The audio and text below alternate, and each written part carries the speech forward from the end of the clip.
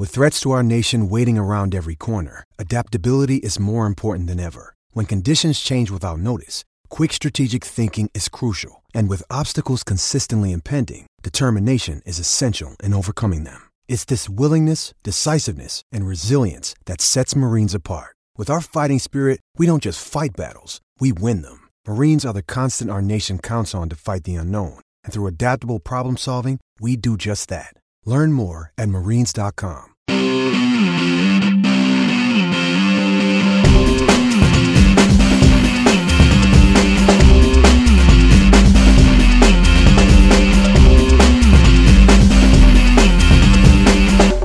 Hello listeners, welcome to the FYP Podcast. My head. It's a hungover podcast. It's a hungover for a good reason though, because Crystal Palace... It can't happen again. It might. This hangover is 26 years in the making, isn't it? The next hangover of this magnitude is going to be in a lot of years' time. Yeah. Can't even work it out. Lads, Crystal Palace have made the FA Cup final. Come on, that is ridiculous. It's off the scale. Absolutely ridiculous. Bonkers. And we'll be talking about that, of course. But before we do that, let's mention our sponsors, who are Vector Printing. For all your print and embroidery needs, go to vector.co.uk, and that's Vector with a FA Cup. And don't forget you can buy FYP t-shirts via Vector. Go to t-shirtmonster.com/FYP. We're also sponsored by JCIS, the global research and brand consultancy from South London. Visit jc-is.com. I will. Hey, I couldn't remember what it was. Wow, that is one bad hangover. Chaps. Yeah. Palace are in the FA Cup final. I woke up this morning.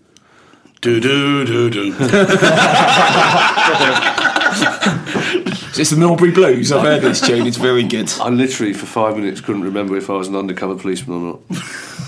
That's how hungover I was. Well, did you wake up next to a Greenpeace demonstrator? It's a very good legal reference that only you... niche references. That's even more niche than I know what you're talking about. Greenpeace is a case of some undercover policemen some years ago. Have I done this in the first 5 minutes of the FA Cup final podcast? I believe it. Infiltrated Greenpeace and infiltrated some of the Greenpeace activists as well. Of course. Infiltrated. As to use their excuse, tripped over them on the carpet whilst naked.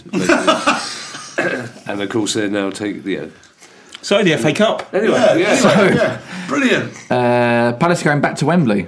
Yeah. Back to Wembley. Semi-final shouldn't have been at Wembley anyway. For the FA Cup final.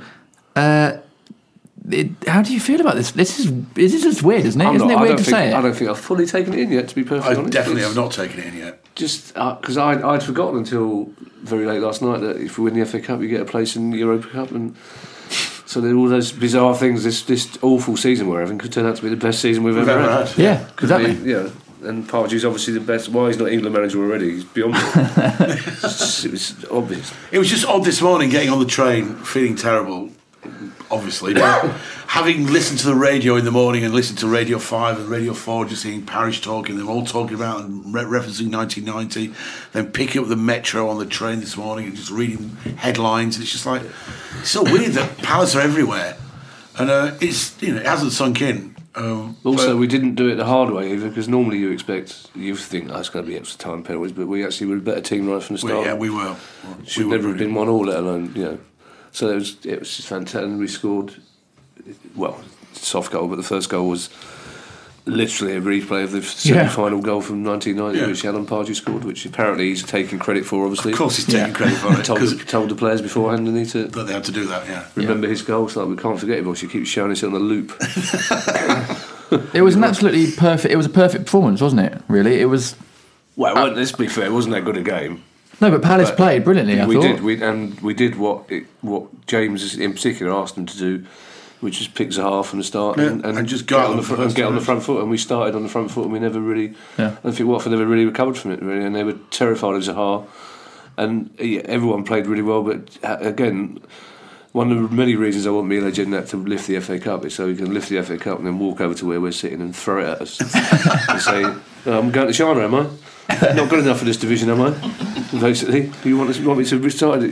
Because he was immense yesterday. I mean, there were a lot of heroes yesterday, but he was definitely one. Was that his best game for Palace? I think so. In the circumstances, I mean, I know there's still people who are trying to be cynical, say, "Well, it's cut out for him," that sort of game. But most games in the Premier League are like that. So he was just fantastic, and it's that intangible that we've talked about. He just gives us a physical presence on the pitch and leadership, and it was so much time and space he gave for Cabaye yesterday.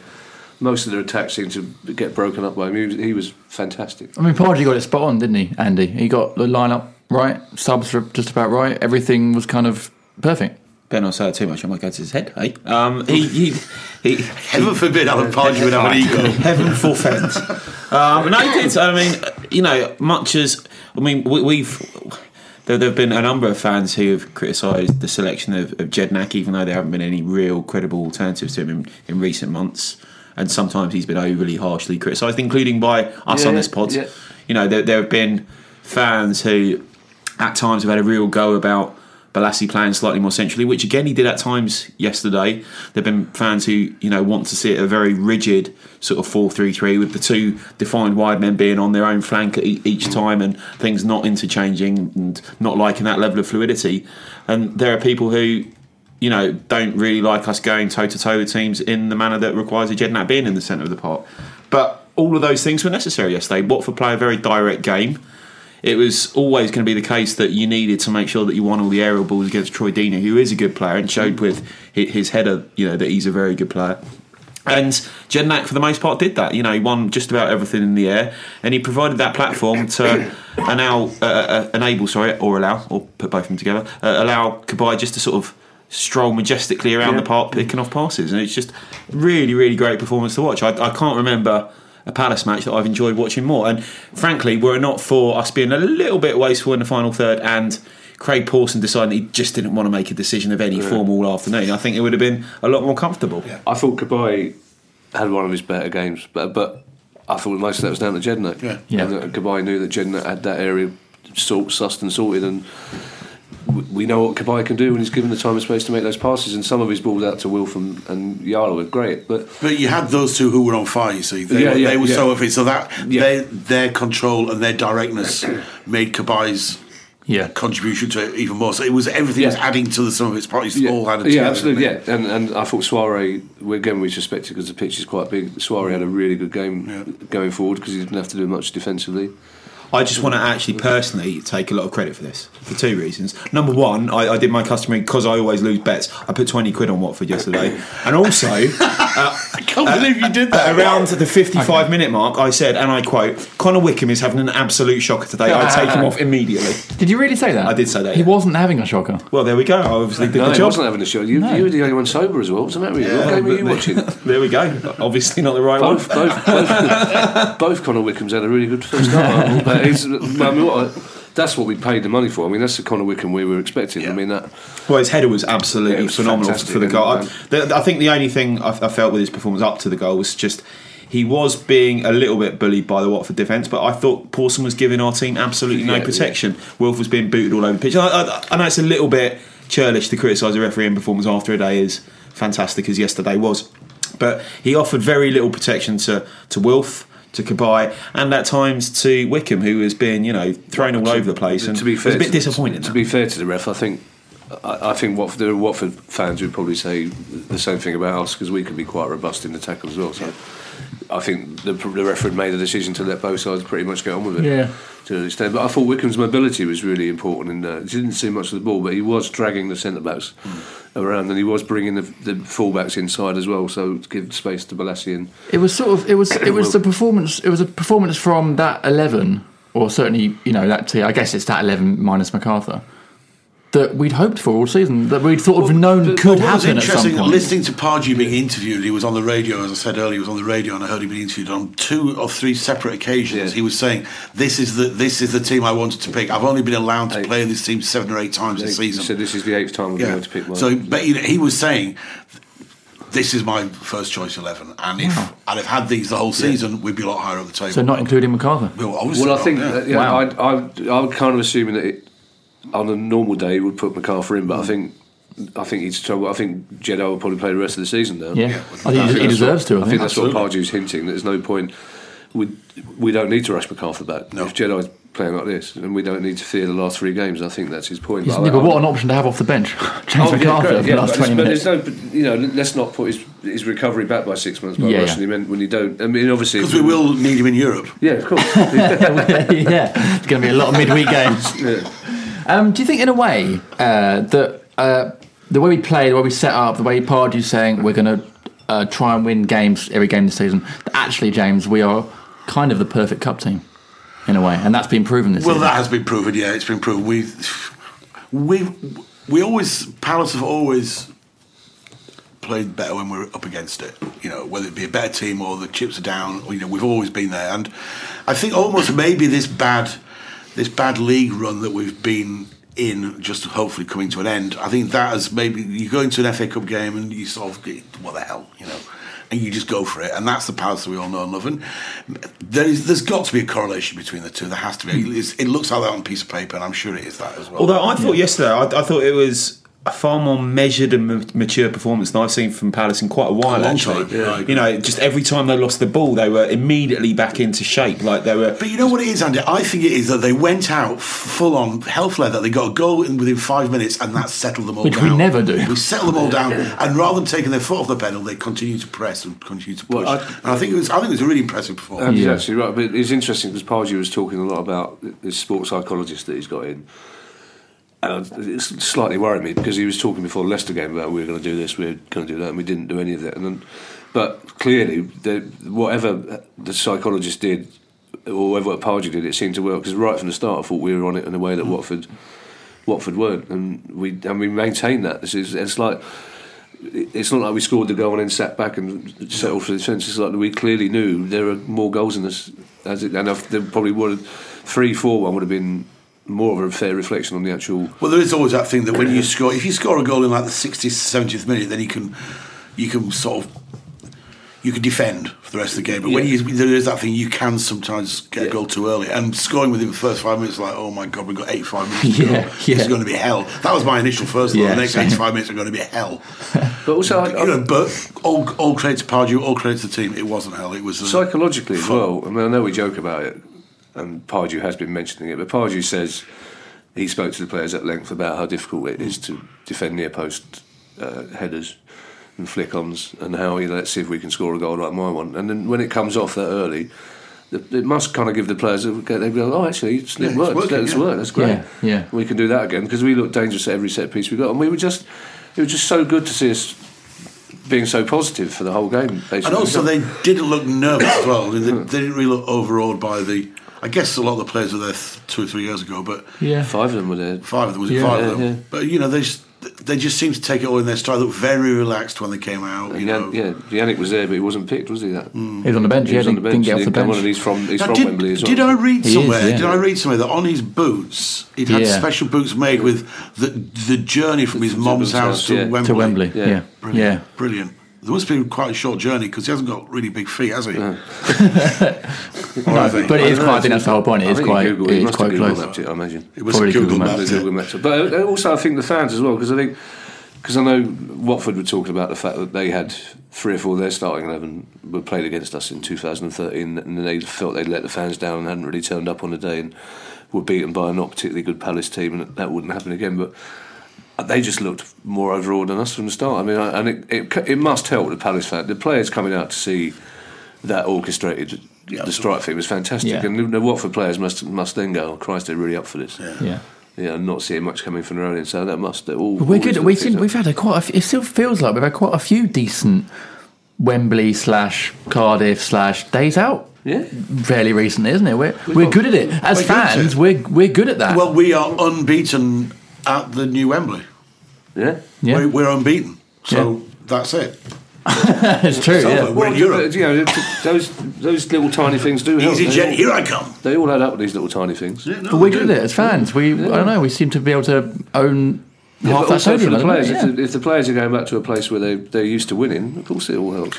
So, Kev, can I ask you a question? I don't normally ask questions on this pod, but I know you're quite suspicious. Not suspicious. Superstitious. I'm both of them. Yeah, I'm weird. I'm superstitious about what you're asking. What you're going to ask. No, I just wondered. It's to all of us, but to you directly, it's like. We all did certain things yesterday. We went to certain bars. We went to certain people. Are we all going to do the same thing in 4 weeks' time? No, my betting on the opposition is costing me an absolute fortune. You have to do it. I did it for Norwich. I did it for Arsenal. Are you going to do the same thing? Well, I know because it's a much later kick-off, so I'm not starting at 9 o'clock at Victoria Wetherspoons again. Because that was it's like an hour and a half later. But an hour and a half. Yeah, it's a lot when you're in the Wetherspoons, isn't it? Yeah, basically. Yeah. But and I won't be leaving. Other pub chains aren't available. I won't be leaving early this time, if that's what you're asking. No, I wasn't asking that. I was just. But no, I think we have to do similar. I'm going to wear the same outfit and go to the same bars. Yeah, but you've only got 2 hoodies anyway. My missus is going to be absolutely furious. She's got to run a marathon final day, but no one else is doing it. Well, Jen, just keep running. Just keep going. Keep going. I'm very funny. She'll still get a better time than you. Yes, she will. Yeah. She did on Sunday. Yeah, congratulations to Jen, by the way. That's very well done. And anyone else that ran the marathon as well. There was one lad that tweeted us who ran the marathon and then literally ran straight to Wembley and watched the game. I saw quite a few Palace fans on the route and running as well, so well done. It's very hard to impress Eddie Izzard, don't it, when he's just done 27. Somebody showed him a tweet yesterday and someone's run the marathon. Oh, really? Yeah, nice one. That was the thing Jen did say to me when she saw that I'd been sitting near him. She's like, did you tell him about my marathon? I was like, he did 27 in 27 days. Like, I just don't know how that conversation would have gone. Enders, you were saying earlier about that when the chips are down, Palace are good at battling the odds. Yeah. But actually, yesterday we were actually favourites. We were, yeah. And everyone in the media was saying it's Palace. If Yannick and Wolf turn up, it's Palace. It's Palace. So have we now actually maybe turned into a team that maybe on cup games can actually kind of rise to the occasion if we are favourites? I just think talking about the sports psychology and the psychology and the way that a lot of football is played in players' heads. And I think it really is these days. I think a lot of the romance of the cup that we all talk about, I think it was all there. I think the fact that we were after the Man United game made a big difference because it was there. It wasn't like, we've got everything. I think we've got Man United there, Alan Pardew, the whole romance of 26 years and all that. I think that it was in all the supporters' minds, so it's bound to be in the players' minds. And I think that was almost like, right, we've got to do it. We've got to do it for those 35,000 people out there. We've got to do it for everybody. And I think that's what it was. It was, and so in a sense, they were battling against it. But yes, they're a great cup team because it's Palace love a drama. We all know that. That's why we love. That's why we're here. We love it. They love a drama, and it's this whole thing is a soap opera. It's brilliant. It's a great soap opera. The psychology you talk about, though, because I can understand them going, okay, there's not. If we lose today, we're out the cup, or we don't lose 3 points. But you'd think that's something that's changeable by a half decent manager or psychologist. Surely there's more to it than that. It's just I don't know. Yeah, because we've played decent term, and that's one of the reasons we've had a really difficult route. It's not like the last time in 1990 when we didn't play the first division team until the semi-final. We've had to play good teams and mostly away from home. But I think with the way we've been playing in this cup run is how we were playing in the first half of the season. Yeah, that's how we were playing. We were, we were sat here at Christmas, particularly yesterday as well. That is how we played in the first half of the season. It wasn't. It was a great Palace performance. It wasn't an unusual one because we've seen it a lot this season. We just haven't seen it for the last 3 months. Yeah. So is it simply down to injuries then? Because yesterday we had our almost first team 11 all fit. And was it simply down to the fact that when we lost some injuries in December, we just couldn't cope with it? Yeah, but we had the injuries in the cup games as well. So how come we were so good in the cup? Because if we knew, then we'd be managing a Premier League club, wouldn't we? We wouldn't be sat around a table in Norbury. The luck was running heavily against us at times, and even yesterday we were by far the better team. But we still scraped through by 1 goal, but for Guardiola really dragging his shot, they can end up getting a really undeserved 2-2. Can end up scraping it through to penalties and Jamali winning because one hits Hennessy on the back of the head and goes in off his leaden feet. Great! He can't go one pod, can he? Even in his fantasies, surely in your fantasies he should be a good goalkeeper, shouldn't he? But the thing is, we've had even in this cup run, we've had some runs of luck, like in the Southampton game. Tottenham away, and we've had games where, like yesterday, we weren't unlucky. We weren't lucky at all. We deserved to win by easily and by far. But the luck didn't run against us. Whereas in the league, it just has at times. There've been games where but for Delaney not arching his back by a tiny centimetre one way or the other, you get a draw against Leicester, and so on and so forth. And there have been sort of, various rubs of the green that have gone against us in the league that haven't in the cup. Yeah. So are we a better team than our League One in 2016 indicates? Yeah, we've had this discussion before. We would. I'm not going to use Andy's favourite phrase, but we probably weren't a fifth. Mine's place a Guinness. We probably weren't a fifth place team when we were fifth, and we're definitely not a 17th place team now. We're as Pardew says, only the 8th time he's been able to pick that team. Our first team is a good side. It's just the squad's not strong enough. Yeah, I think that's true. And I think it's really proven this season that you need a squad in the Premier League. And hopefully we'll get a couple of positive results the last two games. Finish, because if we, there's only 3 points between us and 11th. There's a lot. It's very close. It's quite feasible that we could finish 12th.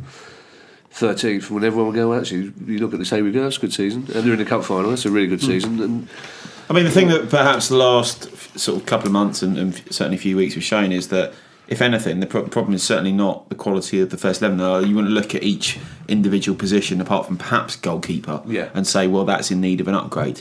But you look at a lot of the immediate backup options, like Sacco, like Young, Chung Lee, like Much, who just haven't really done it whenever they've been called upon. And you look at the United game, apart from Zaha's bursting runs, that looked like a very, very, very poor football team, and that was only with a few sort of changes across various positions.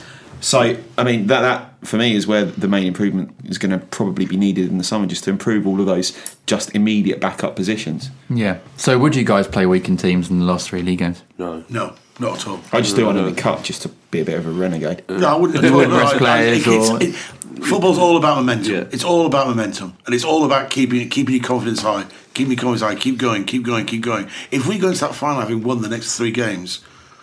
Well, also, you can't feel the weaker team because we still need points to stay up. That's true. And I'm not going to say we're going down, but we need points to make us safe technically. Yeah. How many do we need? 1.3? 3. I don't think it's 3 to be mathematically said, but one of those games is against Newcastle, so. That would. I mean, Newcastle got Villa to play, so I don't think Norwich Sunderland will win many of those games, but we've still got points to play for. And then James is absolutely right. You can't. Thing is, you could get injured tripping over the stairs or falling over the cats. You might as well play your best team. Yeah. And also, as I'm sure Steve Parish will point out to him, you get $100,000 for each place. So it might not seem a lot in the scheme of things. Maybe more than that. It's like £1 million. More like £1 million, I think. So it might not seem a lot in the scheme of things with all the money that's coming in, but it's still a couple of £1 million if you finish. And you like you say, you've got to finish with momentum.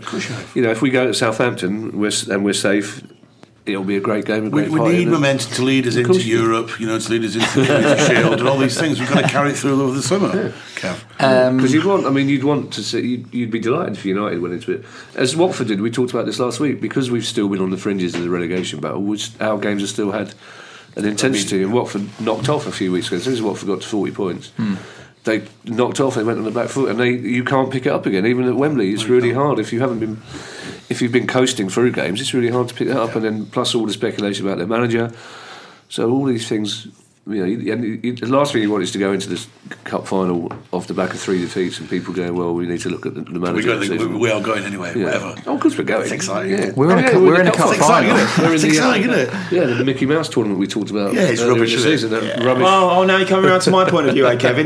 Very interesting. I said I'd be the happiest man alive if you wanted, but I still want us to stay up. That's the most important thing. You're saying it even now. Yeah. Unbelievable. It is crazy though, isn't it? That we're actually in the FA Cup final. It sounds beautiful. It's great. It's exciting. It should be, and it's thoroughly deserved from everybody involved in the club. It's brilliant. Yeah, and we'll have a brilliant day out. And we will make twice as much noise as the United fans. Of course, we'll just by sitting down. We've got twice as far to travel. So well, that's true.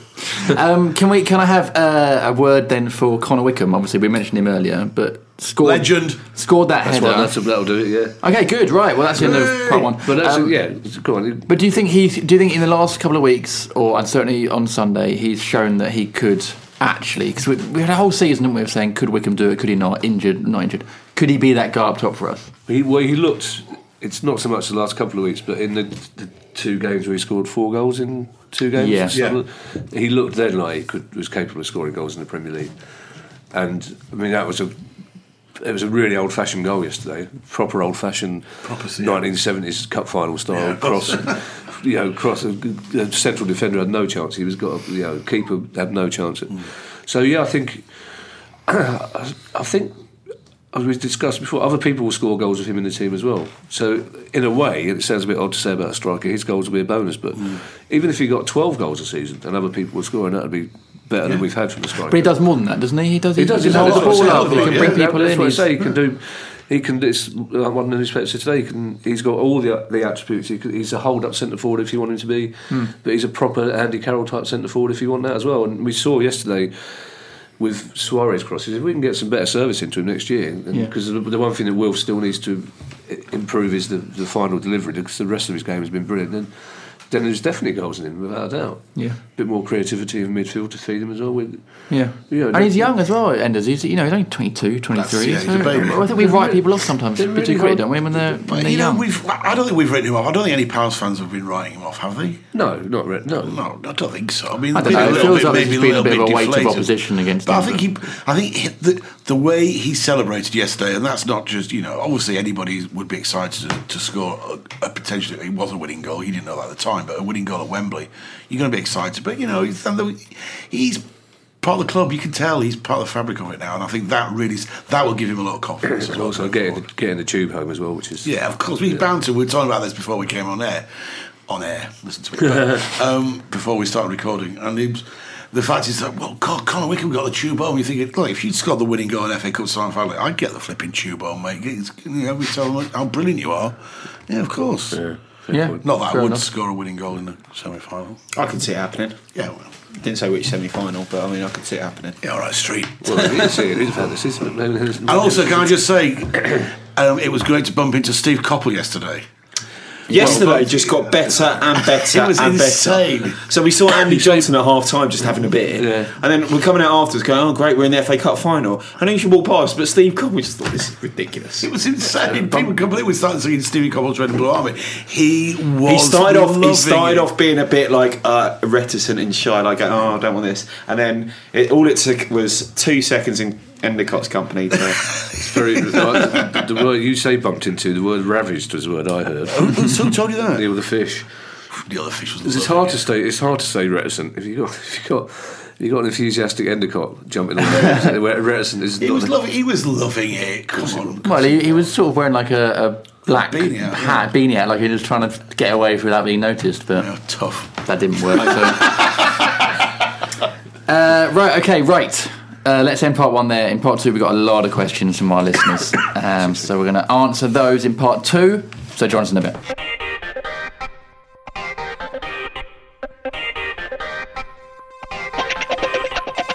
Hello, listeners. Welcome back to this week's 5 Year Plan Podcast. The hangovers are getting worse. Pod 178, the FA Cup semi-final celebration pod. That's the number we'll get tattooed on our arm then. Okay. What's the name? Okay.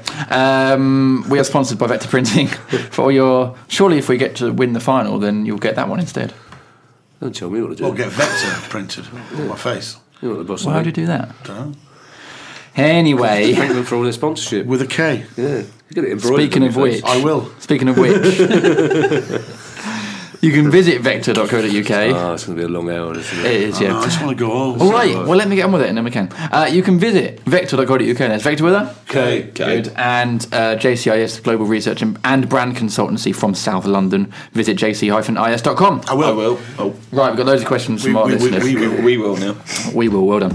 Loads of questions from our listeners. I won't be able to read them all out, listeners, but thank you for sending them in. I'm going to try and get through as many as I can. The first one is from Tony King. Hi, Tony. Hi. Tony says, is this now officially a successful season, in brackets, providing we don't go down? Yes. Well, yes. With the very big brackets, yes. Providing we go it's down. Basically been Alan Pardew in the form of a single football season. Yes. You've had the ridiculous long streak of good but slightly lucky form. You've had the ridiculously long streak of bad but unlucky form. You've had a very memorable semi-final moment. You've had players getting stick for just running around a lot but not adding a lot, i.e. Jedinak. Yeah. And it's ended with a cup final. Yeah. It's, if it hadn't been such an extraordinary season for most clubs, then this would be one of the biggest stories of the season. Yeah. Because everybody pretty Thanks much... to Leicester upstaging Well, us. no, it's not just that. It's apart from West Brom and Everton, it's been a remarkable season for most clubs, really, for good or bad reasons. So we've slightly gone under the radar a little bit, but this, of course it'll be a brilliant season, and if we win the FA Cup... But maybe it's the perfect season for us to be having this run, because it's a season where loads of weird stuff's happening. Do you know what's been really good? What was really good yesterday I meant to say this in the first half about the fans, because we've spoke about a couple of times this season that, in previous seasons, everyone's been speaking about Palace fans, and at the end of the season, everyone says we're some of the best fans in the country. But I think we'd forgotten that until we reminded the whole country yesterday how good Palace fans. It was a great bit of commentary, wasn't it, on the BBC, where the guy goes, the stadium is literally shaking. And it was, you could feel it on the feet. It was absolutely brilliant. Well, it wasn't literally shaking, but... Well, it actually was, that you could feel under the feet. They're designed to do that. It's like earthquakes. So they need to move a little bit, otherwise they just crack. I don't know if he's telling the truth or not. So I'm going to move on to the next question. It's insulting me in my own house. I don't know. You might. I don't know. Like really? Why would they move? Does that work in the Kevin Day household? Because there's lots of earthquakes in North West London. Tower blocks are designed to move, aren't they? In high winds and earthquakes. You know that, Oh, okay, yeah, okay. A little bit of giving them. All right. Well, okay. I believe you now. Bit give and take. The next question is from Michael Prendergast. Hi, Michael. He says, now with Jedi feeling the Force again and MacArthur back from injury, should we be focusing on other areas to recruit in summer, or is midfield still a problem? Good question. I think I would still be surprised if Jednak was a regular starter next season, and I do think we need more creativity in midfield, but it's not a priority. But I think, it's needed. Unlike a lot of clubs, we'll be trying to unearth our own versions of Mahrez and Conte, I should think. Yeah. Because they've spoken quite clearly. We're a club that likes to let people know when we spent money, so they've spoken a lot about the new scouting network that we've got. So I would still expect to see more people coming in next season. No matter how well Jednak's played, I still don't think Pardew really, really rates him. And I think at the moment he's sort of undroppable because he's played so well. But we were saying before the pod as well that he obviously he played well yesterday, but he offers more, he's sort of a leader. He offers more than just his abilities on the pitch. Yeah, that's true. He's just kind of leadership skills. But I think there's somebody on who else I saw somewhere online today. Jednak is one of those players who needs to play. He gets better and better with every game he plays, and if he misses games, well, Hennessy's one of those players who needs not to play. Yeah. Oh, God. He's done nothing wrong. I know. We're through to the cup final, and he still can't resist it. I know. Still ridiculous. And we dropped him, and we lost at Old Trafford. So, your lovely Julian came in and laid a couple of goals. Okay, there's another question about another midfielder, and it comes from Chris Humphries. Hi, Chris. Hi, Chris. It says, like many. Watch out. There's oh man, they're way too old for that reference. I think you did that the last time he sent a question. I'll probably do it the next time as well. Good, consistent. Look it up. Humphrey was a milk stealing. You explained it last time. Sprite. Yeah, I understand it now because you guys explained it. You don't look like you understand. You look so confused. I sort of remember. Look. That's true. The next question is from Chris. Yeah, I've done a bit. He says, I told you. like many. Oh, you guys put me off. Like many, I've been a bit ambivalent about Kabay this season, but did that performance alone yesterday justify the transfer fee?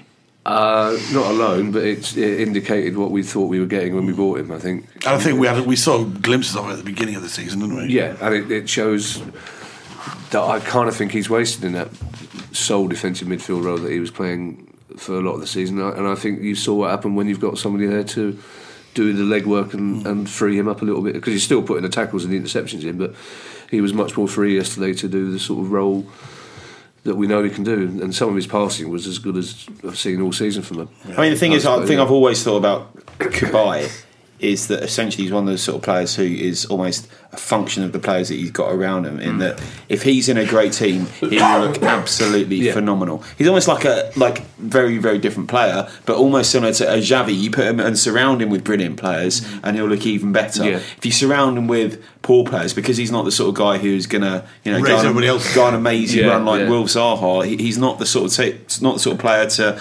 raise a poorly performing team or a poor team out of a sort of depth of ineptitude, but he will, if he's in a great team or in a team that's playing great, look absolutely fantastic, and that's certainly what he did yesterday. He was It was good. It's sort of it was a big game performance, James, wasn't it? It was a big game performance from a lot of the players yesterday. Yeah. I think Wilf was outstanding yesterday. Yeah. I thought Balassi did a shift. I think they were all good. I can't think of anybody. But obviously, Hennessy was rubbish. Yeah. But apart from that. Okay, I've got a question. He wasn't, about by the way. I was just lying. Inspires no confidence, does he, in the back four? No. I actually thought he was absolutely fine, apart from one cross. One cross in the first half. There was one cross in the first half that he sort of flapped at. But apart from that, I thought he was actually brilliant. Although I do have a question about him, and a question from Dave Cook. Hi, Dave. Hi, Dave Cook. And he says, without wishing to get Andy on one, in quotes, would Julian have saved Deeney's header? Oh, it's very difficult to answer those questions. It's well, I'm resident Hennessy critic in chief. No, I don't think you would actually. It's really, really close range. Yeah, absolutely fired in. I think you're going like I completely agree with JD that Hennessy got it a little bit wrong on one cross. Other than that, I don't really think you can fault his performance too much. Yeah. I mean, he does when he dives for any ball look like he's falling over rather than diving, and he still did that yesterday. And I've now couched it in terms of criticism. But to criticise him for that goal, I think would be slightly overly harsh. It'd be very harsh. You'd need to look at the marking. Yeah. If you're going to criticise anything, but so I don't think I think we've probably over criticised Hennessy. Well, we haven't on this pod. Well, I think we've spoken too much about him. He's become an issue, though. It's become but he shouldn't have been I blamed him for the Arsenal goal, and that was probably unfair. And I think he probably has become more of an issue because I think Pardew's perfectly happy with him, from what I can gather. And I'd be surprised if Hennessy wasn't our first choice keeper next season. And but you know, we have to remember what Julian was like when he first came. The more Hennessy plays, the more confidence you get. And the back four, I mean, you know, Dan's been talking about him quite a lot recently. They're clearly on his side. So I think he will be out. And maybe that relationship between back four and keeper and that kind of confidence doesn't happen overnight. Maybe it takes a bit of time for it to happen. Yeah. Maybe it takes 6 months. Yeah. Well, maybe it does.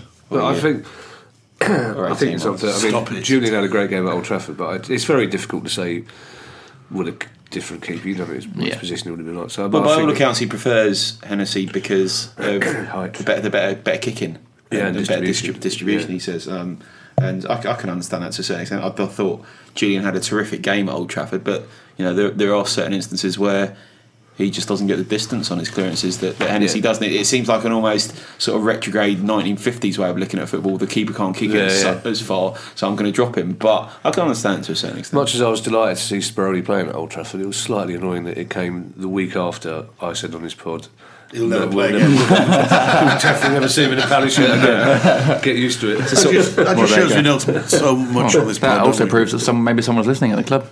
Oh, there you go. I don't think they are. I doubt. I got another question about Jedi that I should have done in the last bit, and it's from Jack Pearce. Hi, Jack. He says, where does Jedi rank in your list of favourite Palace skippers? Well, that's an interesting question. If you ask that about Palace players, he probably wouldn't be in the top 11. But as a captain, I think he's a really good captain because he's one of those captains you can actually see what he does. Because a lot of times a captain tosses the coin and that's it, and it's not always obvious. But his leadership, he's a leader. He's probably there, and you can see. So I think that's a good question. I think he's would certainly rank high. He'll rank very high if we win the FA Cup. Well, obviously, But think of what he's done for us already. You know, he's led us out of the Championship. He's led us to a mid-table finish. He's been there for all these moments. I think he's got a good shout at being a well-respected skipper. I mean, he's picked by 4 different managers now. Is it 3? 4? 4. Yeah. So clearly they all rate. He's doing something right. Yeah, exactly. I mean, you'd still say. I mean, when he first joined, he didn't look ready for the Championship, let alone the Premier League, and you'd still, if you're being totally honest, would probably say he'd be a brilliant Championship player. But he's just overperformed, and he's a good Premiership player, but he's a really good. He's a good leader. He definitely embodies the word leader. Yeah, absolutely. And beard. The next question comes from Christopher Gillet. Christopher. Who I think last time texted in and said it was Gillett or Gillett. Gillett wasn't it? I think we worked out it was Chris Gillett rather than Christopher Gillet. I'm going to call him Gillet. He says, should I keep trying to convince my mate to name his son, born yesterday, Yannick Connor? Oh, great name. Good name. Yeah. Yes, he should carry on. He says his initial enthusiasm has given way to a perhaps understandable deference to his wife's wishes. But I think I speak for everyone when we say he should name it. Yeah. Well, considering we didn't have a tattoo when we were told to do, I don't think we've got a right to. But just in terms of future relationship, you didn't get a tattoo. He needs to put his foot down. Just in terms of the future relationship, you can't go, letting people have the final say. Certainly not now. It's 1952. Exactly. Yeah. Otherwise, or he could do what Neil Ruddock did and not tell his wife that he called his baby Pebbles. What? Registered his baby's birth as under the name Pebbles. Really? Pebbles? Yeah, after the Flintstone character, and then didn't tell his wife. He told his wife that he'd called the baby whatever it was, Yvonne. It was only when he applied for school that he had to say, no, it's not actually her name. The real name's Pebbles. Brilliant. The real name's Pebbles. Pebbles. Pebbles Ruddock.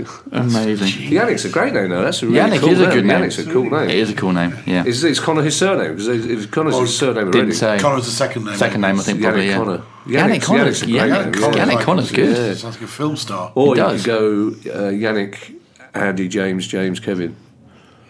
After his favourite podcast. Favourite podcasters, yeah. Yeah, good. Yeah, very good. Yeah. And now the people at home won't believe it when I describe to them the fact that Jim Daly just went through those names in his head. Who are those people? James, Kevin, James, and Andy. Yeah. Who are those people? It's just They're the four horsemen of the apocalypse, JD. Yeah, no, it's because he didn't say Jim, so I got confused. Sorry, James. The next question is from Ben Allen. Hi, Ben. He says, should the club re-record Glad All Over for the final?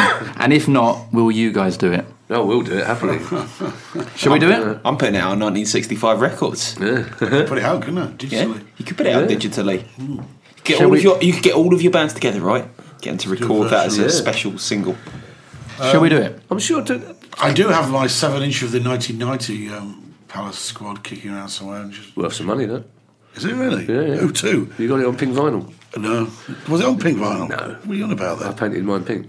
You painted it pink, did you? You Clubs. weirdo. I've got UK sub CLD and brown vinyl. Apparently that's worth a bit of money. Oh, The clubs they don't seem to have done cup songs. It seems to have fallen out of fashion a little bit recently, but Has it? Yeah, No one does it? About the same time as tie-dye, frankly. People haven't done cup songs for about 20 years now. I love cup Oh, songs. I think we should bring them back. Cup songs are Well, great. let's just do one. Okay. no, like, yeah. This is the thing is these days you just release it digitally. It's easy to do. Well, can we? If we're going to re-release any song, can we re-release "Bring a Pal to the Palace"? Yeah, that's Good song. Yeah, a very good song. Okay, next question is We from... were singing on the tube yesterday, just to the amusement of many Japanese tourists. But that would have been the song when we weren't even... Hang on, that would have been the song when we in the 70s, weren't even near a yeah. cup final. Yeah. So that was just randomly released Well, that's for what, fun. That's what clubs used to do. Yeah, We should bring it back. flying high and bring a power to the palace, Yeah, and bring a power to the palace. good songs. 3 songs, yeah. The next question is from Graham Mackay. Hi, Graham. He says, where will we put the cup when we win it? Oh, He's getting ahead of good point. himself. Yeah, we haven't got a trophy cabinet. Do we have a decent trophy cabinet or will we have to make one? No, we haven't got a trophy Well, we have got. cabinet. We've got the Zenith Data Systems Cup in it, hasn't it? And the Ken Cup. It's tiny. And we've we'll got just the- have to get another drawer for it or something. Yeah. On another glass cover. Yeah, oh. Good They'll point, put it- though, good I just question. think they'll put it behind the receptionists and then It's fair enough. there's a glass cabinet there with a kit. But yeah, no, we haven't. We have got a trophy cabinet, but it's slightly disappointing when you look at it close up. Well, I think yeah. Steve Parrish's swimming trophies in there. Is it even big enough to put the FA Cup in? Well, just make a bigger one. Probably not. It definitely hasn't got a lock on it. It doesn't need a lock at the moment. It might do. Had a cup of I Love Palace mug in it last time I was there. Okay, the next question is from from Petrus. Hi, Petrus. Petrus. Says, has Revenge for 1990 been written in the stars Yes. since the start of the season? No, not since the start of the season, but since about 6 o'clock last night. Yeah, it's funny because the media started. Funny enough, the media picked up more than Everton and Watford replay, didn't they? The '84 Cup final than really? Man United Palace. But I thought the Man United Palace would be because of the Alan Pardew connection as well. yeah, Pardew So much more. saved. Well, you know, Save Ferguson, and now they're going to got save Van Gaal. Yeah, You know, it's so all, there's a lot of parallels there. it would be lovely if you'd said at the time, at 1990, if you'd said when we were leaving Wembley on that Thursday night of all those arsey Man U fans. If you'd said, don't worry, just get to 2016. If you can manage to stay off the beer long enough, just get to 2016, you'll get your revenge. And go, Alan Pardew will be manager. Yeah. You're not him manager. Yeah. You're having a giggle there. And we'll be in the we'll be in what? Something called the what? The Premier League. Are you mad? Sky will own everything. What are you What are you talking about? talking about? You're bonkers. If you had Leicester will be top. If you had, what? If you had said, if somebody had come from the future and said, don't worry, and then you would go, all right, it would be fantastic. It would be. Because under normal circumstances, I hate playing Man United anyway, but just the opportunity to. Oh, it's But I don't want it to be 3-3 again. I just want us to be 3-0 up after 25 minutes. Of course, close the rest of the game. They'll still find some way to allow bloody Les Seeley to play and Mark Hughes to score somehow. 10 minutes some time. Okay, next question is from Will Hamilton. Hi, Will. He says, will Street make it back for the final? Hashtag pray for Street. Well, just in case anybody doesn't know, Andy Street is going to be in Las Vegas when we play at Wembley next. Do you know what? This is typical. It's absolutely... I knew from about... because we haven't been at Wembley for since 1990, so it's not typical, is it? It's the first FA Cup final day I've ever been out of the country for. Oh, really? Yeah. So it would be the one that we decided to make it to the final. Why did you not check? Why did you not say it's FA Cup final? When did you book it? Never booked anything. Did you not see the form that we're in January? That was basically... I thought it was safe to assume that we wouldn't make it to the FA Cup final, that we'd be relegated with 8 games to go, that it wouldn't matter by then, etc., etc. It's really good that you got the confidence in the team. So when Hennessy saves a penalty in the final, in the last minute, even though we're 3-0 up, so it won't matter. I'm fooled by my own argument then. So what are you going to do? What are you going to do, Andy? Come on, tell the nation, tell You've got the to world. decide soon, surely, with flights, prices will be getting Well, you leave expensive. at half time like I did. Well, bit of a long journey to Vegas. I'm going to have to come back, aren't I? 26 years in the making. I can't not turn up. The thing is, Vegas will always be there. Yeah. It will still be there the day after. Exactly. And what happens at Wembley stays at Wembley as well. For about 4 weeks. Yeah. Have you told Jen that you're coming back? I mean, the level of incredulity is similar to when I first told her that I was going to Vegas. And I went, I said I was going to Vegas. I'm now coming back 2 days earlier so I can go to a football match. I thought you were going with her. No, he's got a stag do. Stag do. On a stag do. Oh, fuck that. Of course you come back. Jesus, Exactly. I thought, if it was with her, then I'd still come back. If it was a stag do, of course you come back. I'd just say don't go. Yeah. Not go, come back. When are they going over? What day are they going over? So we go on the Wednesday and I'll be coming back on the Friday night basically. That's all right, it's plenty of time to do all right. it. So you've shown your face. I get in from the flight I think about 11 o'clock in the morning Wednesday on the Saturday morning. Yeah, so you won't have had time to get jet lagged. You'll still be around Yeah, time. exactly, yeah. Fine. Yeah, don't sleep. Just Go don't for sleep. Also, it doesn't sound very classy if he's having his stag do in Vegas. Yeah. Well, exactly. Is he a real friend or is he a friend you've met at the bar? I've not He's even one of met your lawyer friends, You isn't know he? who met him? No, man. You are joking. Joking. He's right, I bet he's a lawyer friend, isn't he? He's No, I he's not, think it's no. classy. We'll get a Vegas chaps. Is he a football fan? He's a football fan. He's Well, a obviously Palace not. fan. Palace fan. He's a Palace fan. You are joking. No, I'm not He joking. can't be He's a football Palace person if he booked his stay over the FA Well, Cup he's a final Palace weekend. fan. He's a Palace fan. He's a Palace fan. Unbelievable.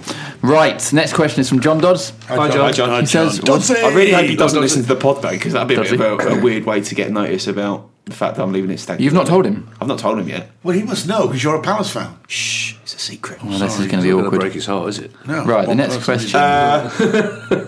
The next question is Got all that John. injunction money to spend as well. Done one recently. Shh. Right, so John Dodds Dodds. says, was I the only one disappointed by lack of half-time police dog obstacle course-based entertainment? I'm so glad it's not just me. There's been times in the last couple of weeks when I've mentioned that to people and I just thought they've looked at me so oddly. I just thought maybe I was making it up. No, it's true. I'm so glad that you remember. And the Palace dog definitely fell off the beam. The Liverpool dog did it in record time, and the Palace dog went up on the beam, totted along half-heartedly, and fell off. Do we need to get that organised pre-match for the final? You then, probably to make do. sure that we win. Yeah, I think we That's do. some marching band or something. That's a well done, Dodgy. That's a good tweet. Doddsy is also says, are we in Europe if United finish top 4? No. They changed that rule basically yeah. when Hull got through, and they went, you can't have Hull in the Europa Yeah. League. You might get the likes of Palace coming through. So now, It's an if next the league place. it reverts to the league basically. So you're only getting to Europe if you win the FA Cup? yeah. Oh, You go all straight. right. So if you lose, doesn't matter, you're not in regardless of... No. Yeah, okay. There you But go. also, we do go straight into the group stage as well. Really? We'll have to qualify. Really? Yeah. Palace in the group. Okay, well we haven't won it Yeah, yet. let's just get past the little hurdle. No, I think the we should- largest I think- club in the world. I think we should laugh in the face Real of Madrid. fate by What, just. Palace? No, Man United. I think we should see what fate does, because instead of doing all the false modesty that we normally do, because we don't attempt fate, I think we should just laugh in the face of fate and say, yeah, we're going to win. We're going to piss all over United. To be honest, I'm actually more. I know we'll do a proper preview in the week. I'm more confident about playing United than I was about Watford. There's something that's just a bit more like, I don't know. I feel they're a better team now than when we played them earlier in the season at they're a lot better. I don't know.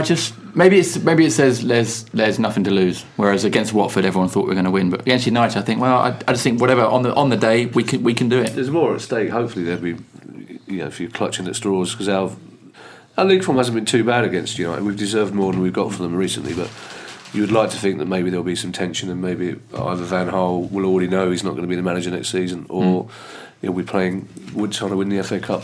I thought his interview after the Everton semi-final was extraordinary. Actually, you've just won an FA Cup semi-final, and he's very odd. And even though refereeing decisions may go against you, even in matches that you've won, very bizarre after you just got to an FA Cup final to dedicate your interview to slagging off the ref. I mean, it just indicated to me a guy who knows that he's under massive pressure and knows that he's about to lose his job, and probably feels like he's being undermined by ulterior forces and so forth. And maybe that plays into our hands to a certain extent. Yeah, the players seem to. Well, also there's nonsense that Flores, the Watford manager, had to go on TV after to say, "Why are you talking about my job? We stayed in the Premier League and we've just been in the semi-final of the FA Cup."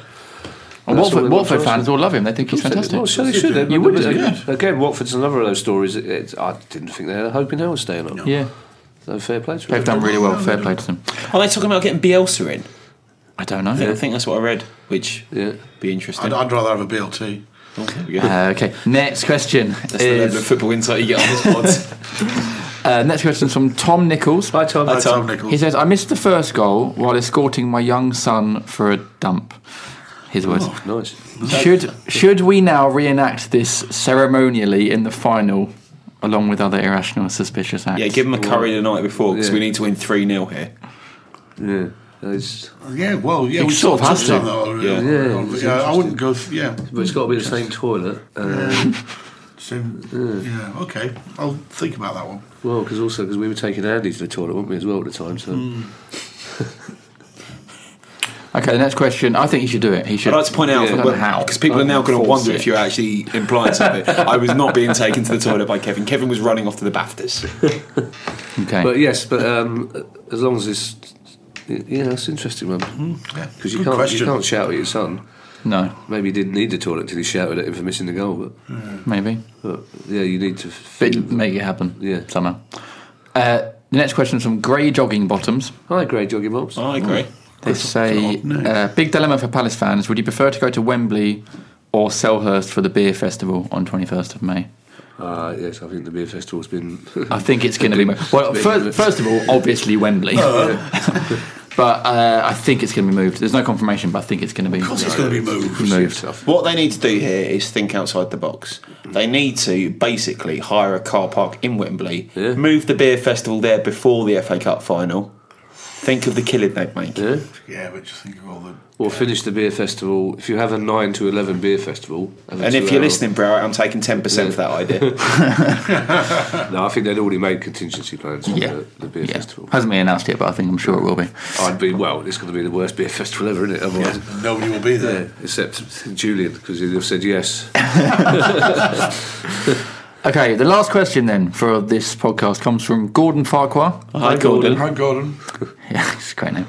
He says, we've all heard about the Jamie Vardy movie.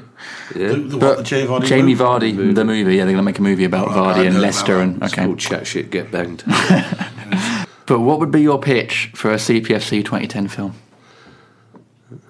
It's bizarre, isn't it? It would almost be, if you did pitch it, people would laugh at you and say that's too improbable. Yeah. Well, you cut from the last day of that last minute at Hillsborough to now walking out of Wembley. Everyone would go, "That's a bit Roy of the Rovers, isn't it?" Yeah. Maybe that Roy of the Rovers. I would like to do the casting though. So who would we get to do James Endicott? Other than Mick Hucknall, obviously, would be the obvious choice. Yeah. Who would we get to do Alan Pardew?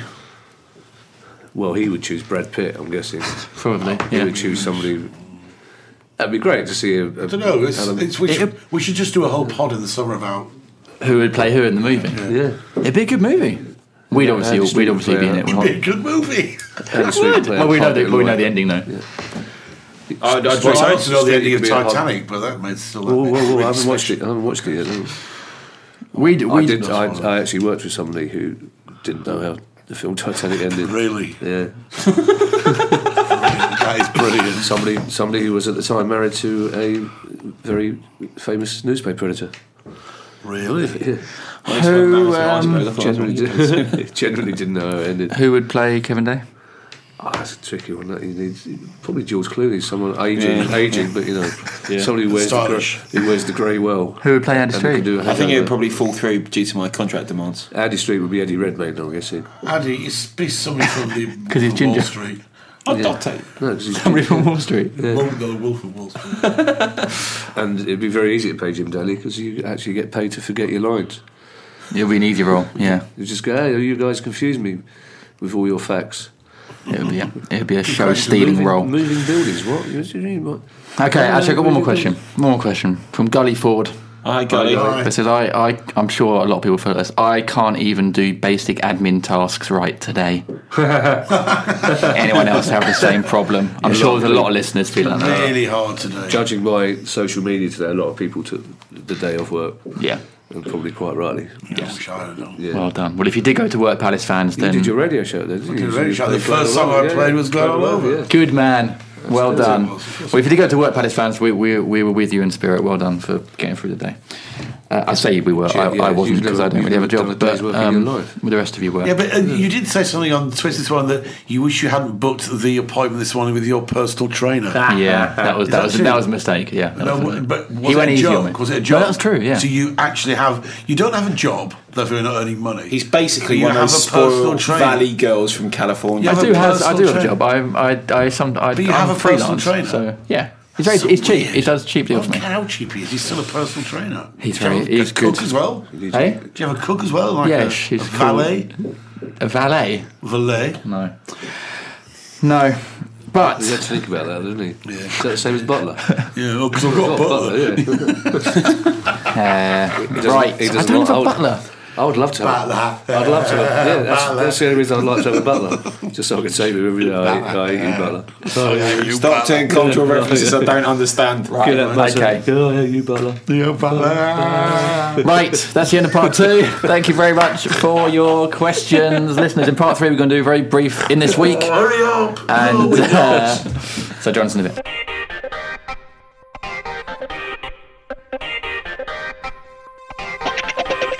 Welcome back to this week's 5-Year Plan Podcast.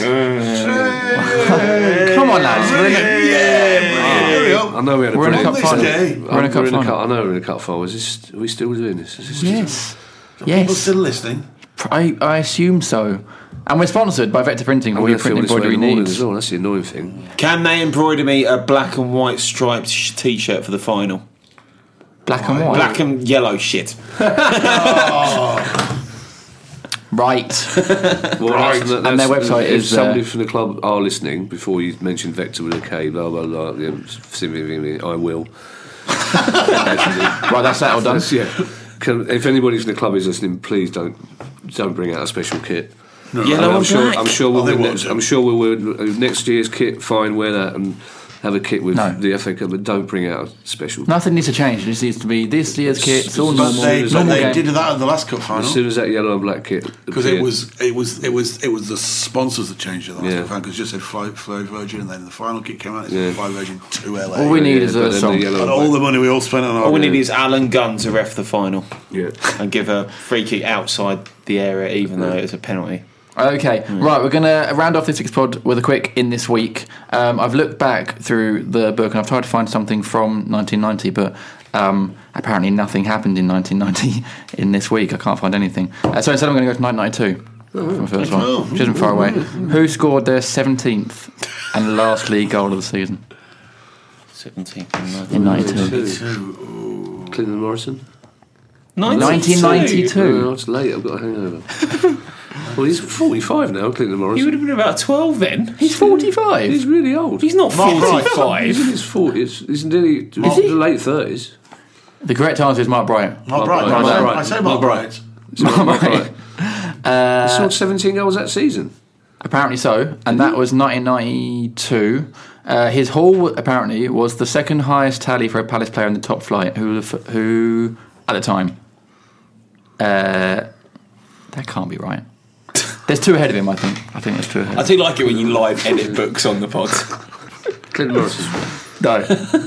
One of them was at the playoff final. One of them was at the game yesterday. Andy Johnson? Correct, Andy Johnson, 21, 2005.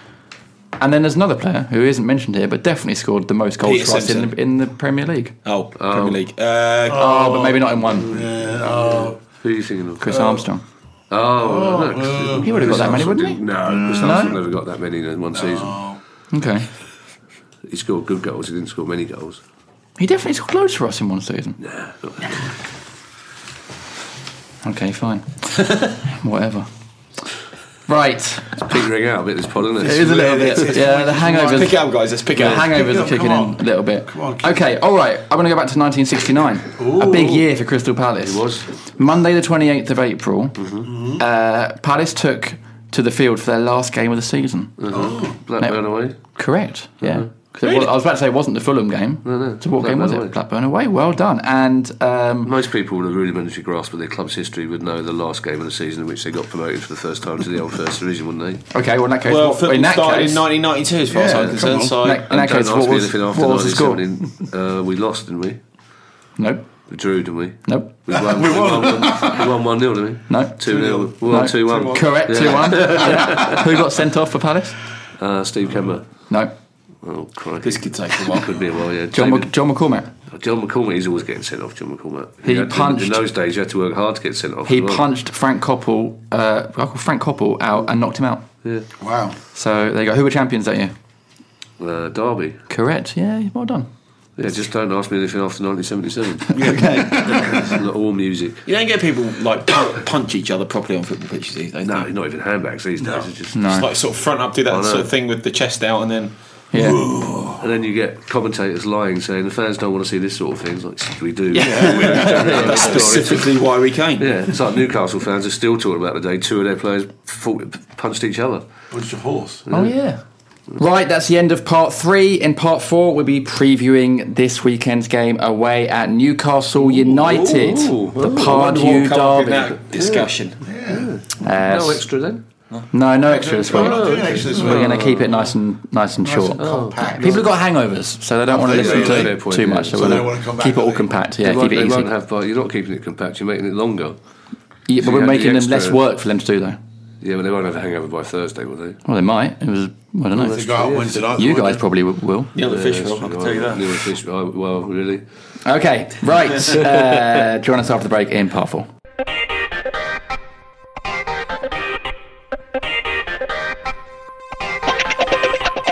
Hello, listeners. Welcome back to this week's FYP Podcast. Wembley. The hangovers are kicking in. Part 4, where we'll be previewing the Newcastle game. We're sponsored by Vector Printing. For your printing embroidery needs, go to vector.co.uk. Is Vector with us? Okay. And JCS, a global research and brand from London Bridge. JCR.is.com. I will. Very good. I will. Good. Okay, so we did speak. We touched on the Newcastle game in the previous pod this week, pod 178, because we've got 3 games left, and it's quite a big one, this one, because it's away at Newcastle. It's a point or a win for us would secure us, but it's big for them as well. And it's big for Pardew, no doubt. Yeah. Well, it is very big for Alan Pardew indeed. But how do you think Palace should go into it? Should they be playing a weakened team? No. No. I don't know. I don't know where you get this idea that we should be. Why? Just because we're in a cup People are final? asking it. People are talking about I generally it. don't understand why people are asking that. It's 4 weeks to the cup final. Anything can happen. They're professional football. We should go into it with the same impetus that we started the game on Sunday. Well, we're at a time of the season where you're not talking about sort of fixture pile up now. Like we've got through the period where we were having, Wednesday, Saturday. Like we're now through that. They're getting 1 game a week. Yeah. And there's no substitute. There was a really good article actually recently in The Guardian by Sean Ingle about momentum and how it's sometimes overstated by fans because they sort of see things and remember certain things more when it's had an effect rather than the times where it's been a bit negligible. And the sort of basic premise of the article is it's mainly down to sort of the underlying strength of your team, but ultimately you want your players to be sharp. You want them to be fit. You want them to have a fair amount of match practice. What's the point of going to Jason Punch and you've now got back in the team, Yep. you're now fit again, starting to play well again. I'm Don't play. I'm going to rest you for 3 weeks, so you don't actually get any exposure to playing football at the top level. So you're not ready for the FA Cup final. And also, as we proved at Old Trafford, we aren't good enough to go into games with weakened teams, and we still need the points. And Newcastle, for all their slight upturn in form recently, will be really nervous. And again, what's good is that we go into this game like Norwich. Newcastle will be they'll be targeting 6 points from Aston Villa. They'll be expecting to win that game. Our away form is still relatively good, so of course we can get a point or win up there. So we should be going up there looking to win the game. And Pardew will be doing it. Pardew will be desperate for us to win up there. Well, we're now unbeaten in 5. Man United, yeah. So we're literally not. Unbeaten in 1. Yeah, but I'm not really counting the Man U game, because with our first team, we were on a pretty useful run of form. Yeah. But they will certainly be expecting to win that game. But they still don't score. But they're going to be desperate to win that game, which I think plays into our hands. I agree, absolutely. Yeah, if they lose, are they down? They're not down. No, but it's very tight between those three. Right. But they've got the most difficult last. I mean, they've got us and Villa. Got Spurs as well. Last day of the season, but it looks like Spurs might have nothing to play for, but it'll still be difficult. But they will need to be positive against us. They need the points a lot more than we do, and they need to come at us, and we need to have players that can get in and hit them behind, because if we go a goal up early on, they're going to really get nervous. So we should of course we shouldn't feel the I think the whole thing is need to have competitive games leading up to the cup final. Of course it's all about the cup final, and it's about staying up as well. But we just need these competitive games. We need to keep that level up, concentration. And if we beat Newcastle and the result, fine. If you want to field a weakened team against Southampton, we're safe, fine. But I wouldn't want it to happen against the last home game against Stoke. We want to go out on a big farewell. I hope the same at Southampton. It would be a fantastic party at Southampton if we stayed up. Do a lap of honour at Newcastle if we're not mathematically safe. That's a really good idea. But Newcastle have definitely improved, but they're not. They're where they are for a reason. They haven't climbed out of the bottom three since he took over. They're much more well organised. They had a good comeback against Liverpool, didn't they? They did. Yeah, but even that was down to Mignolet basically having one of his Mignolet type moments where he just decided that he was going to hand wrap them sort of one goal, and then they got a very, very lucky second deflected one. They weren't that good in that match. They were completely overawed in the first half. In the first half, they were totally outplayed, and that was by a Liverpool team. Again, Liverpool rested a couple of players in the second half, and it's really hard to get the momentum back in a game, even let alone in a season. So we should go up there with our away form. If we can get a point at Arsenal, we can get a point at Newcastle. Do you think Newcastle were too big to go down? No one's too big to go down. Aston Villa are too big to go down. What does that even mean? I don't know. It's just a silly thing to say. Well, I'm tired. It proves that no club should ever think they're too big to go, because Aston Villa, this is where sometimes you get frustrated. Every club gets frustrated sometimes with what their management does, and sometimes you get frustrated because Steve Parish can focus on things like moving the Player of the Year to West End, and then you can argue about that as much as you want, but we should realise how lucky we are with the management that we got, because Villa didn't go down because of a year of mismanagement. They went down because of 5-6 seasons. Same with Sunderland, have been mismanaged for 5-6 seasons. Newcastle have been mismanaged they've been badly led, and they've been let down by the people that run the clubs. Well, they've been a blueprint basically of how you badly run a team, particularly like this season as well. But when they bring in McLaren, a guy who's had a recent track record of failure basically, and then they get to the January transfer window. They don't bolster the sort of spine of the team, like the stuff that you really need to stay up. They're like, right, let's go and buy some sort of glory signings. Although they signed a player that we wanted, didn't they, Shelby? Well, yeah, he may well have improved our team, but he wasn't what Newcastle perhaps needed at that particular moment. But also Shelby's not playing. Is he not? No, he's been dropped. He hasn't played the last 2 games because Benitez doesn't fancy him, and even one of his own players said he's the worst trainer at the club. Wow. So Shelby was a player that you don't bring in. Well, you saw what the Swansea vice chairman said. Good luck, good riddance, good luck. Really? Yeah, good luck with him. Well, we were saying on this very pod a few months ago, we'd love him in our midfield. But he's not playing. Wow. And the fact is that our owners, mistakes will be made because they're still relatively new. But you look at the difference in attitude and what they want from the club. And Ashley's a man who will happily see that club running in the grounds. He doesn't like Newcastle fans.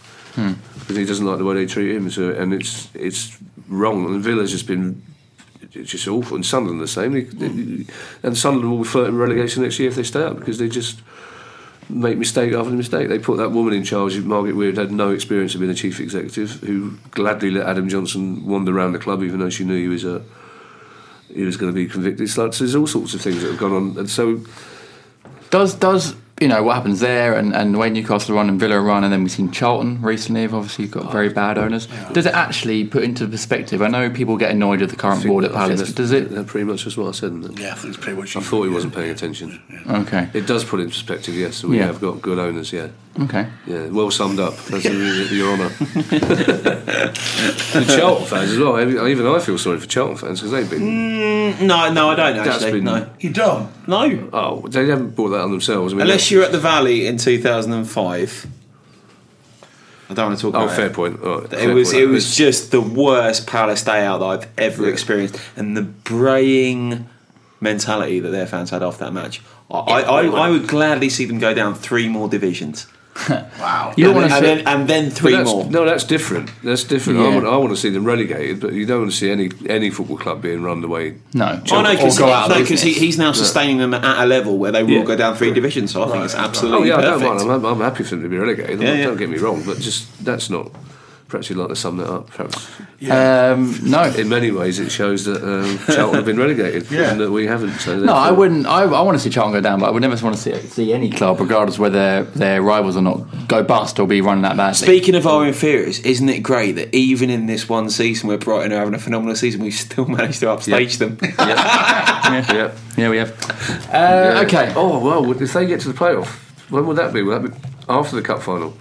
Oh, I think it's the week after, isn't it?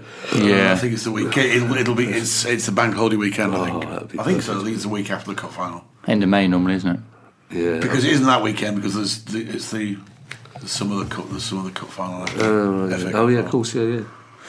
Who's in that? Oh. It's the one, the non-league cup, whatever it's called. So, now that we've got the FA Cup final to look forward to, have we? When did that? Really? When did that? Really? I know about that. Days ago. That's days ago. That pod. Is it?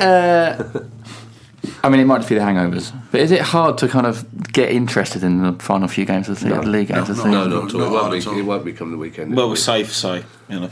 No, it will not be hard at all. Oh, well, it'd be hard when I'm watching on a stream, but I'm looking forward to the Stoke game. Because the Stoke game will be, regardless. I mean, it's going to be a real welcome home to the heroes. The Stoke game, and hopefully by then we'll be safe. Yeah, and it'll be, because everyone's going to be. The atmosphere is going to be fantastic. And the picture when they announce, "Please welcome this year's FA Cup finalists," So can we find some sort of irregularity with our match against Man City earlier in the season, so we can have them just before we play Man United in the final again? Like we did in 1990. I think that's what we need.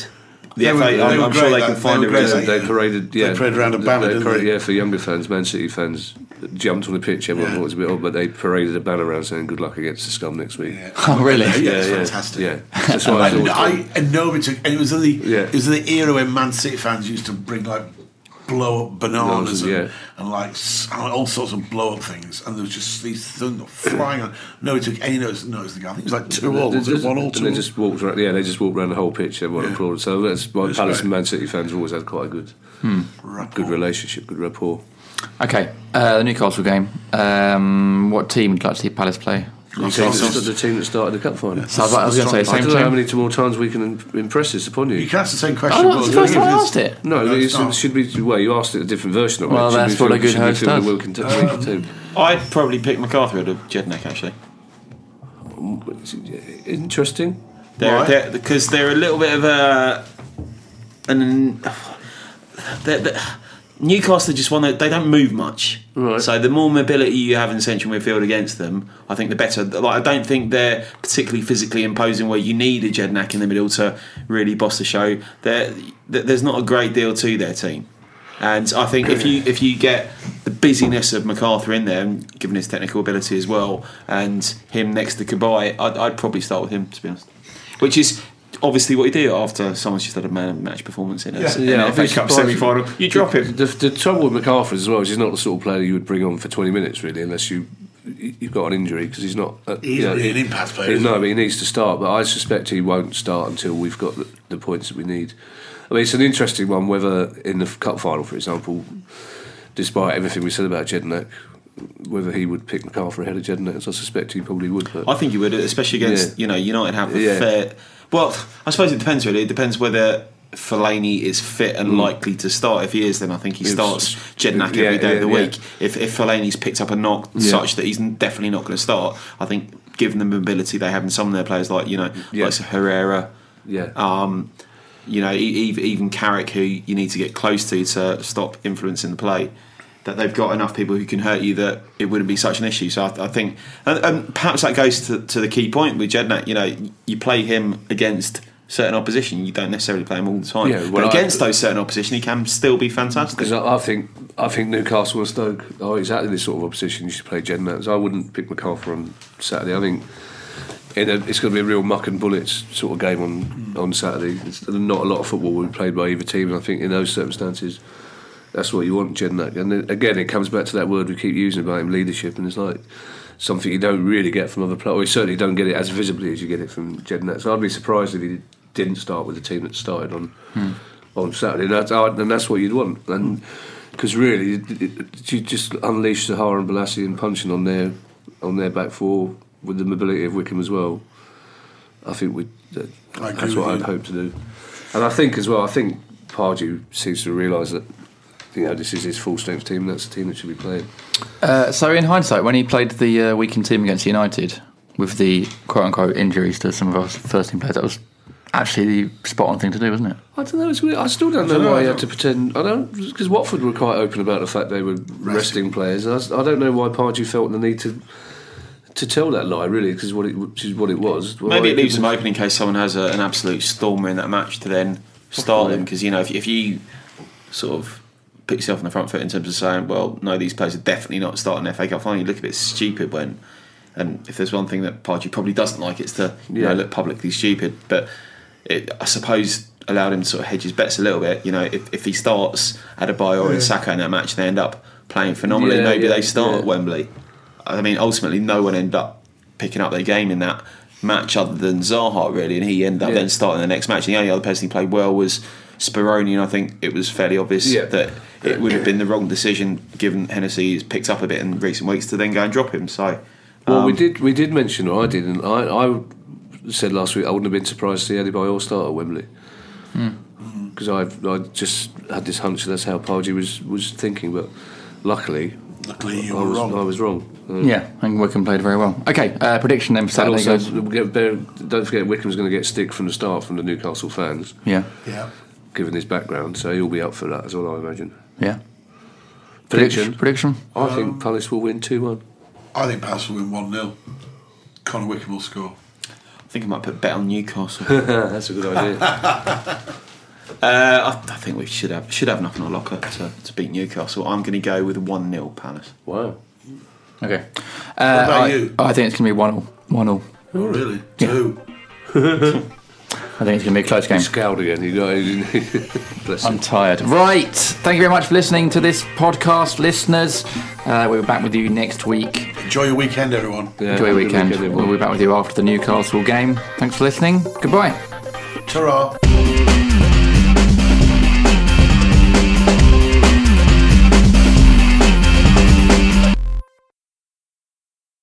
Sports Social Podcast Network.